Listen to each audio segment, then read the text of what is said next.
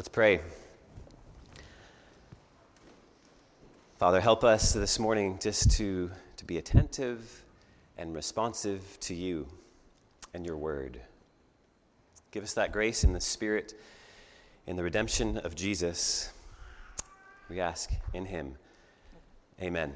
You can be seated. Well, again, it's good to be back in Boston after some needed and very appreciated rest, and after some new adventures these weeks. So you may recall my last adventure included me and Cole on our way to Canada, going through Vermont and encountering an unfortunate raccoon with our car.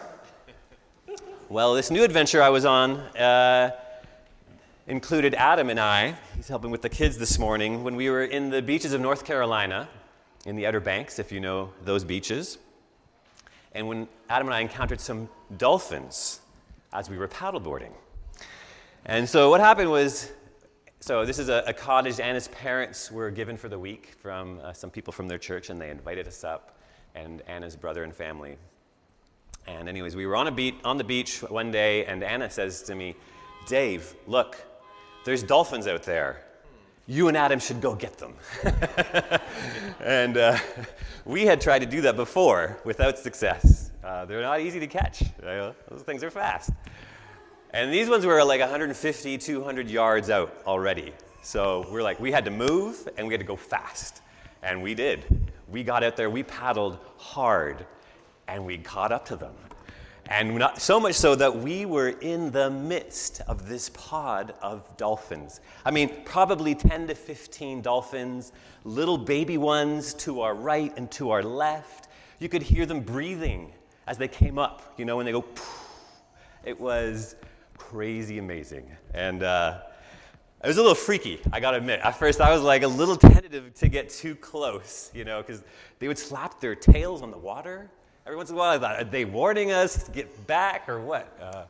But we stayed. We stayed with them for a mile. We paddled hard in the midst of them, and it was exhilarating.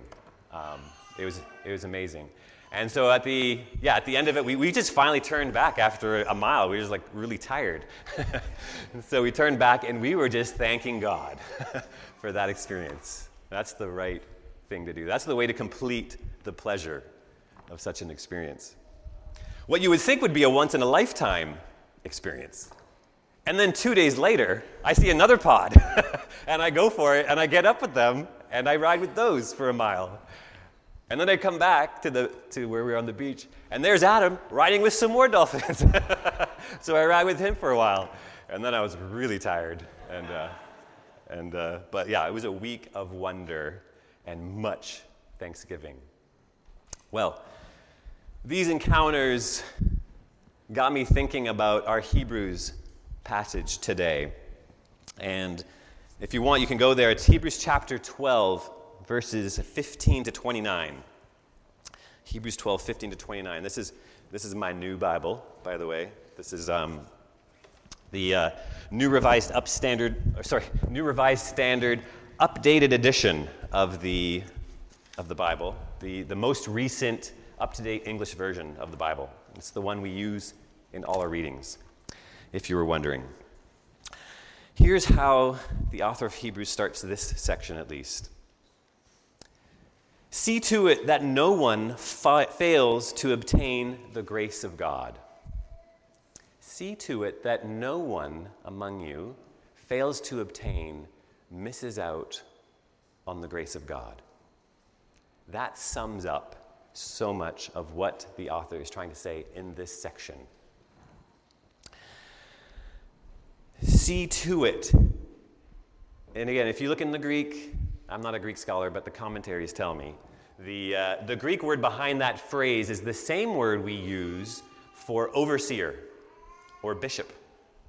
So the idea being, all of you, oversee, ensure that no one amongst you misses out on this grace of God that the author of Hebrews has been talking about for all these chapters. And then he says, so So basically what that got me thinking of, it's kind of like what Anna was doing for me when she said, you see those dolphins? Go for it. Pursue them. Get in the middle of that grace. Go for it. That's the kind of thing we need to do for each other. We need that encouragement. I don't think I would have gone for it like I did without Anna's exhortation, her encouragement. That helped me along the way. That's how we need to be for each other. The author then says this another way. See to it that no root of bitterness springs up. And I used to read this as, don't let bitterness take root in your life. And that could certainly be included in this reading and this understanding. But most likely, the author of Hebrews here is saying, don't become a person who is like a bitter-tasting root. Because most likely, the author of Hebrews is quoting an Old Testament passage in Deuteronomy. This is Deuteronomy 29, verses 18, where it says this: It may be that there is among you a man or a woman or a family or a tribe whose heart is already turning away from the Lord our God to serve those gods of the other nations that were mentioned. It may be that there is among you a root sprouting poisonous and bitter growth. That's what most likely the author of Hebrews is quoting. So the bitter root is someone who is turning away, who has turned away from God and his grace for lesser gods and lesser things. And then who spreads this way amongst the people they're with in their community. And this way is the way of Esau. So the story of Esau is referred to here next, and it's the story of when Esau was out hunting in the wild, and he comes back and he's famished. He's starving. And his brother is home, his younger brother. Esau's the oldest, Jacob's the younger, and he's been making a stew, a delicious stew. And of course, Esau's going to want to eat it. He's going to know that. But Jacob is cunning. And he takes advantage of the opportunity to say, I'm going to give you this bowl of soup as long as you give me your birthright as the oldest. And now, in birthright in the ancient Near East, that's one of the greatest blessings you could have, right? It's basically, if you're the sibling who's the oldest male in this time, you're the next one in line to be the head of the family or the clan. You're at the top of the totem pole as it comes to the siblings. And in the Old Testament, that means you're going to get a double portion. You're going to get the greater portion of the inheritance when it finally comes. So trade that for a bowl of soup. Just because you're hungry, just because you're impatient, that is foolish. That's the worst deal you're ever going to make. And if that's the way you live your life, you're probably willing to do other things for that immediate gratification. You're probably willing to do immoral things to get that immediate gratification. You're willing to turn from God and his grace, again, to lesser gods, lesser perverse ways. So that's why the author of Hebrews says, see to it again and oversee that no one among you becomes this kind of person like Esau who traded his birthright for a single meal. Make sure that doesn't happen amongst you that way. Not on a witch hunt, but in a way that we pray for one another and exhort one another and encourage one another. Walk alongside one another. And to do that, we really need to help each other to see what is truly valuable, what's really worth waiting for, what's really worth suffering for, what's worth turning away a bowl of soup for. Recently, our family watched the most recent Alone series. If you've seen this, it's the 9th season. Is anybody watching that right now and hasn't seen the last episode? Okay, good. I'm going to give away the ending. If you want to watch the series, you're going to need to plug your ears for a few minutes because I'm going to give away the very ending of the show that you wait for. It wasn't the best season anyway, except for the end. The end was awesome. So, a couple of seasons ago with Roland. That's the one to watch, by the way. He's the legend in the show. But basically what happens, this is a reality wilderness show where they drop 10 people off in a very harsh environment, and these people are all separated, given a few items, a few pieces of equipment, and the idea is for them to survive as long as they can, build a shelter, hunt, and the last one to tap out wins. Well, the one who won this show, his name was Juan Pablo. And he used a technique no one had done before in the show through 9 seasons. Basically, at one point late in the game, I mean, this is after weeks of not eating much and being very tired and hungry, he decided he would just start fasting. He wouldn't eat, he wouldn't hunt, he wouldn't do anything. He would just drink water and not exert himself and see how long he could last. Well, he lasted weeks. And he was like actually having a good time. He's like enjoying, he made a little bench over the frozen lake and was enjoying his time, and he won. This is how he won. But they didn't tell him right away. They were a bit tricky about it. What they did is they came in pretending they were just doing their regular physical check, which they do once in a while to make sure they're not going to die. And so they're talking to him, and then he actually looks pretty good. After weeks of fasting, I couldn't believe he still had a good amount of fat on his body.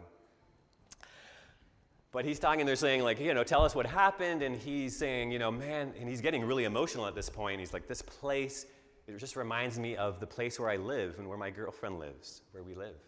And this is a girl he had already mentioned that he loves a bunch, and he wants to propose to, and he's like trying to figure out when he should do it. Meanwhile, he doesn't know, but she's there, and she's walking up behind him, about to tell him that he won, and he didn't know. And so anyways, she comes up, she hugs him, they embrace, he doesn't know what he's saying. And then comes this special moment in the show where they give the winner a bowl of soup, a cup of soup. And they long for this cup of soup. And, they're hungry. And this guy had been starving himself for fasting for weeks. And what does he do? He turns away the bowl of soup. Because in that moment, he wanted to show his girl, his woman, where he was living. He wanted to show her this lake that he had loved and spent time on. And that's what he does. He goes out of the lake and he pulls away a bit from the camera and he just starts talking and kissing and all that kind of stuff. And it was amazing. If only Esau had watched season 9 of Alone and learned from Pablo. May we learn from Pablo and learn there are some things that are more important than a bowl of soup. Even though a soup is something to be thankful for many times. There's some things more important. There's most important things in life, in the kingdom. There's things like God's grace in the gospel, the kingdom of God, Mount Zion, and all these things that come with Mount Zion. Here's the author of Hebrews writes this. He just goes off, or she, we don't know who wrote the book of Hebrews. But it says, you have come to Mount Zion, to the city of the living God, the heavenly Jerusalem, innumerable angels in festal gathering, and to the assembly of the firstborn who are enrolled in heaven, and to God, the judge of all, and to the spirits of the righteous made perfect, and to Jesus, the mediator of a new covenant, and to the sprinkled blood that speaks a better word than the blood of Abel. Those are of the most important things. This author does not want us to miss out on that. God, who inspired this letter, does not want us to miss out on. We're here to ensure that everybody not just gets to the mountain of Mount Zion, but climbs Mount Zion, right? I don't know about you, but when I get to a mountain, I don't just want to stop there, right? I want to climb that mountain. I want to get all that I can get from that mountain. I want to get to the peak of that mountain so I can see that broader perspective, live more broadly. That's what we're to do. We're called people to do.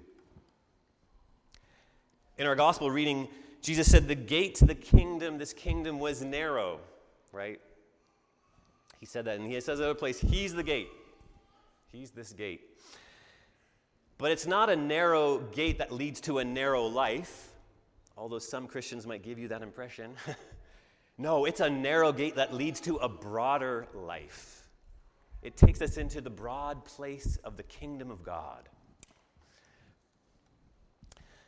The Pattons generously lent us their cabin this time away, when we were away. They have a cabin on this beautiful pond in Maine. And if you get to the end of this pond, there's this bridge with this little tunnel. I mean, it's small. It's like this big. And so what you can do is what I do when I'm paddleboarding on Jessica's paddleboard, which she lets us use, is you get there, and just before you enter this tunnel, you got to humble yourself. You got to get down on your knees and duck to make it through this little tunnel. And if you do, and you coast through this thing, and you get through all the spiders and stuff that kind of freak you out if you're afraid of spiders. Not me, but if you are. And then you come out, and then you're suddenly into this bigger, broader body of water. And the sun's glistening, and it's awesome. That's what it's like to go through the narrow gate of Jesus. He takes you from a smaller existence and life to a bigger, broader place, to the unshakable kingdom of God, a kingdom that cannot be shaken. Looking back to the time when God spoke at Mount Sinai, the author of Hebrews writes, at that time, his voice shook the earth, but now he has promised, yet once more I will shake not only the earth, but also the heaven. This phrase once more indicates the removal of what is shaken, that is, created things, so that what cannot be shaken remains. Back on the beaches of North Carolina, I got to go on my vacation more time. There's so many illustrations I'm getting for this sermon. It's so great. Well, we were staying there right where we were staying, immediately out into the water, about 100 yards. There was a shipwreck there from 1852. And it was just about 20 feet down from the surface. And the ocean was super clear this week. You could see so well. The water was so calm. It was terrible for the surfers, but for looking for this shipwreck, it was incredible and eerie. You know, you first go there and you're like trying to touch it and wondering like if a skeleton's going to come out and get you. But it made me think, you know, what will remain? Here's this ship. At one point, this ship went through a shaking, and now all that remains is a shipwreck. Our culture is going through a shaking right now. You can feel it. What's going to remain? I know in many of our lives here, people are feeling some shaking. Things are coming apart. But, our Hebrew author says, we are receiving a kingdom that cannot be shaken. Our psalmist was familiar with that unshakable kingdom. You see what he said? God is our refuge and strength, a very present help in trouble.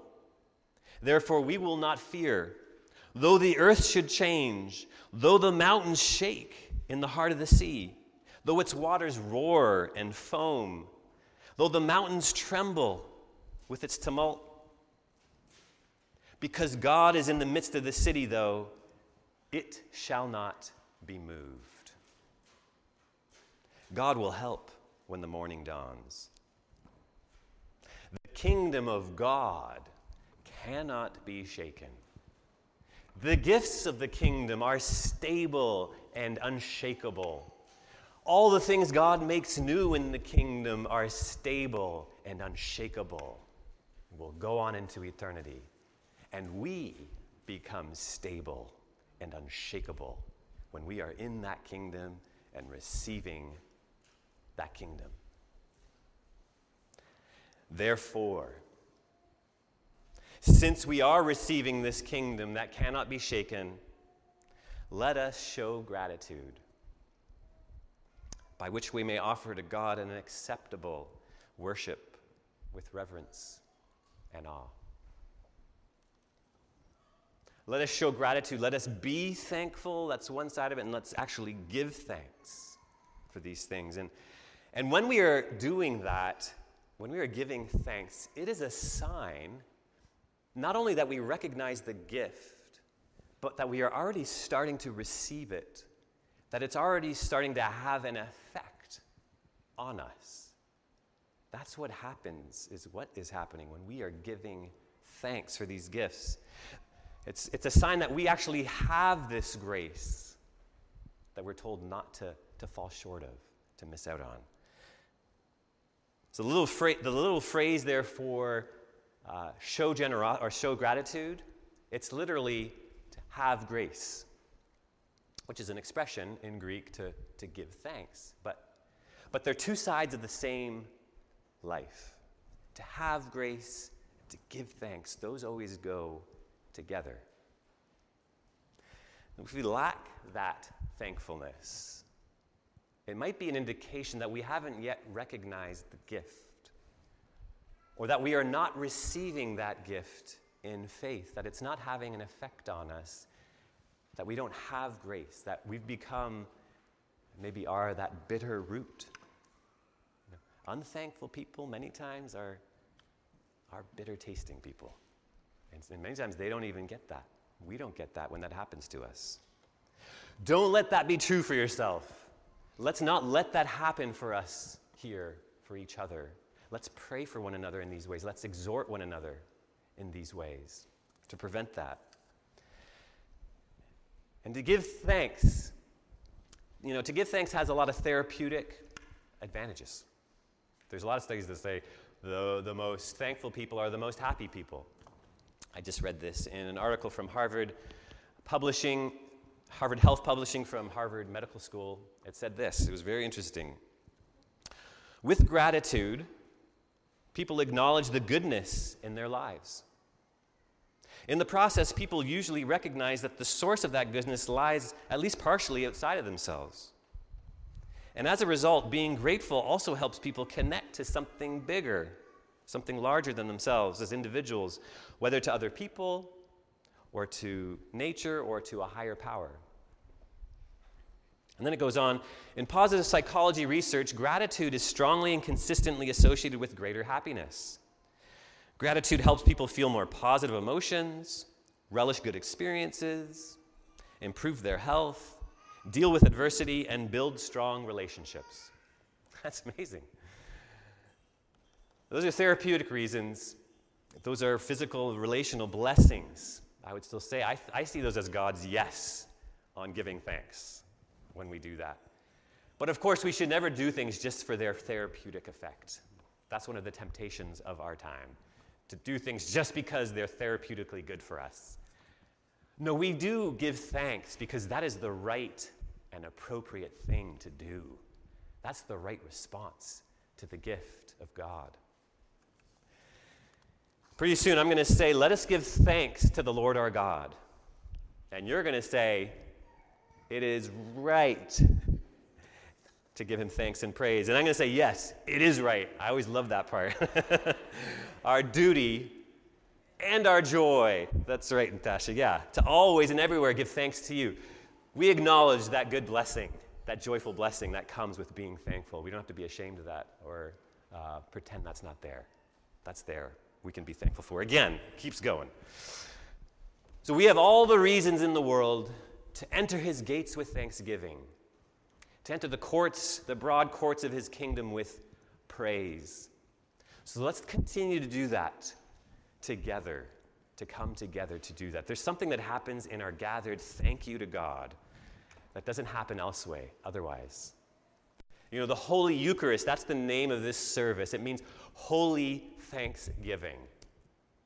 This is when we give one big thank you to God, where we come to both receive and give thanks for that unshakable kingdom we're receiving from him.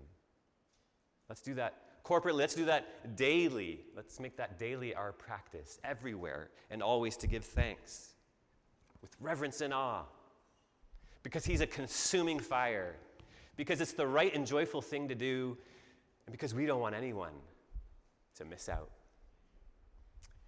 May it be so. Amen.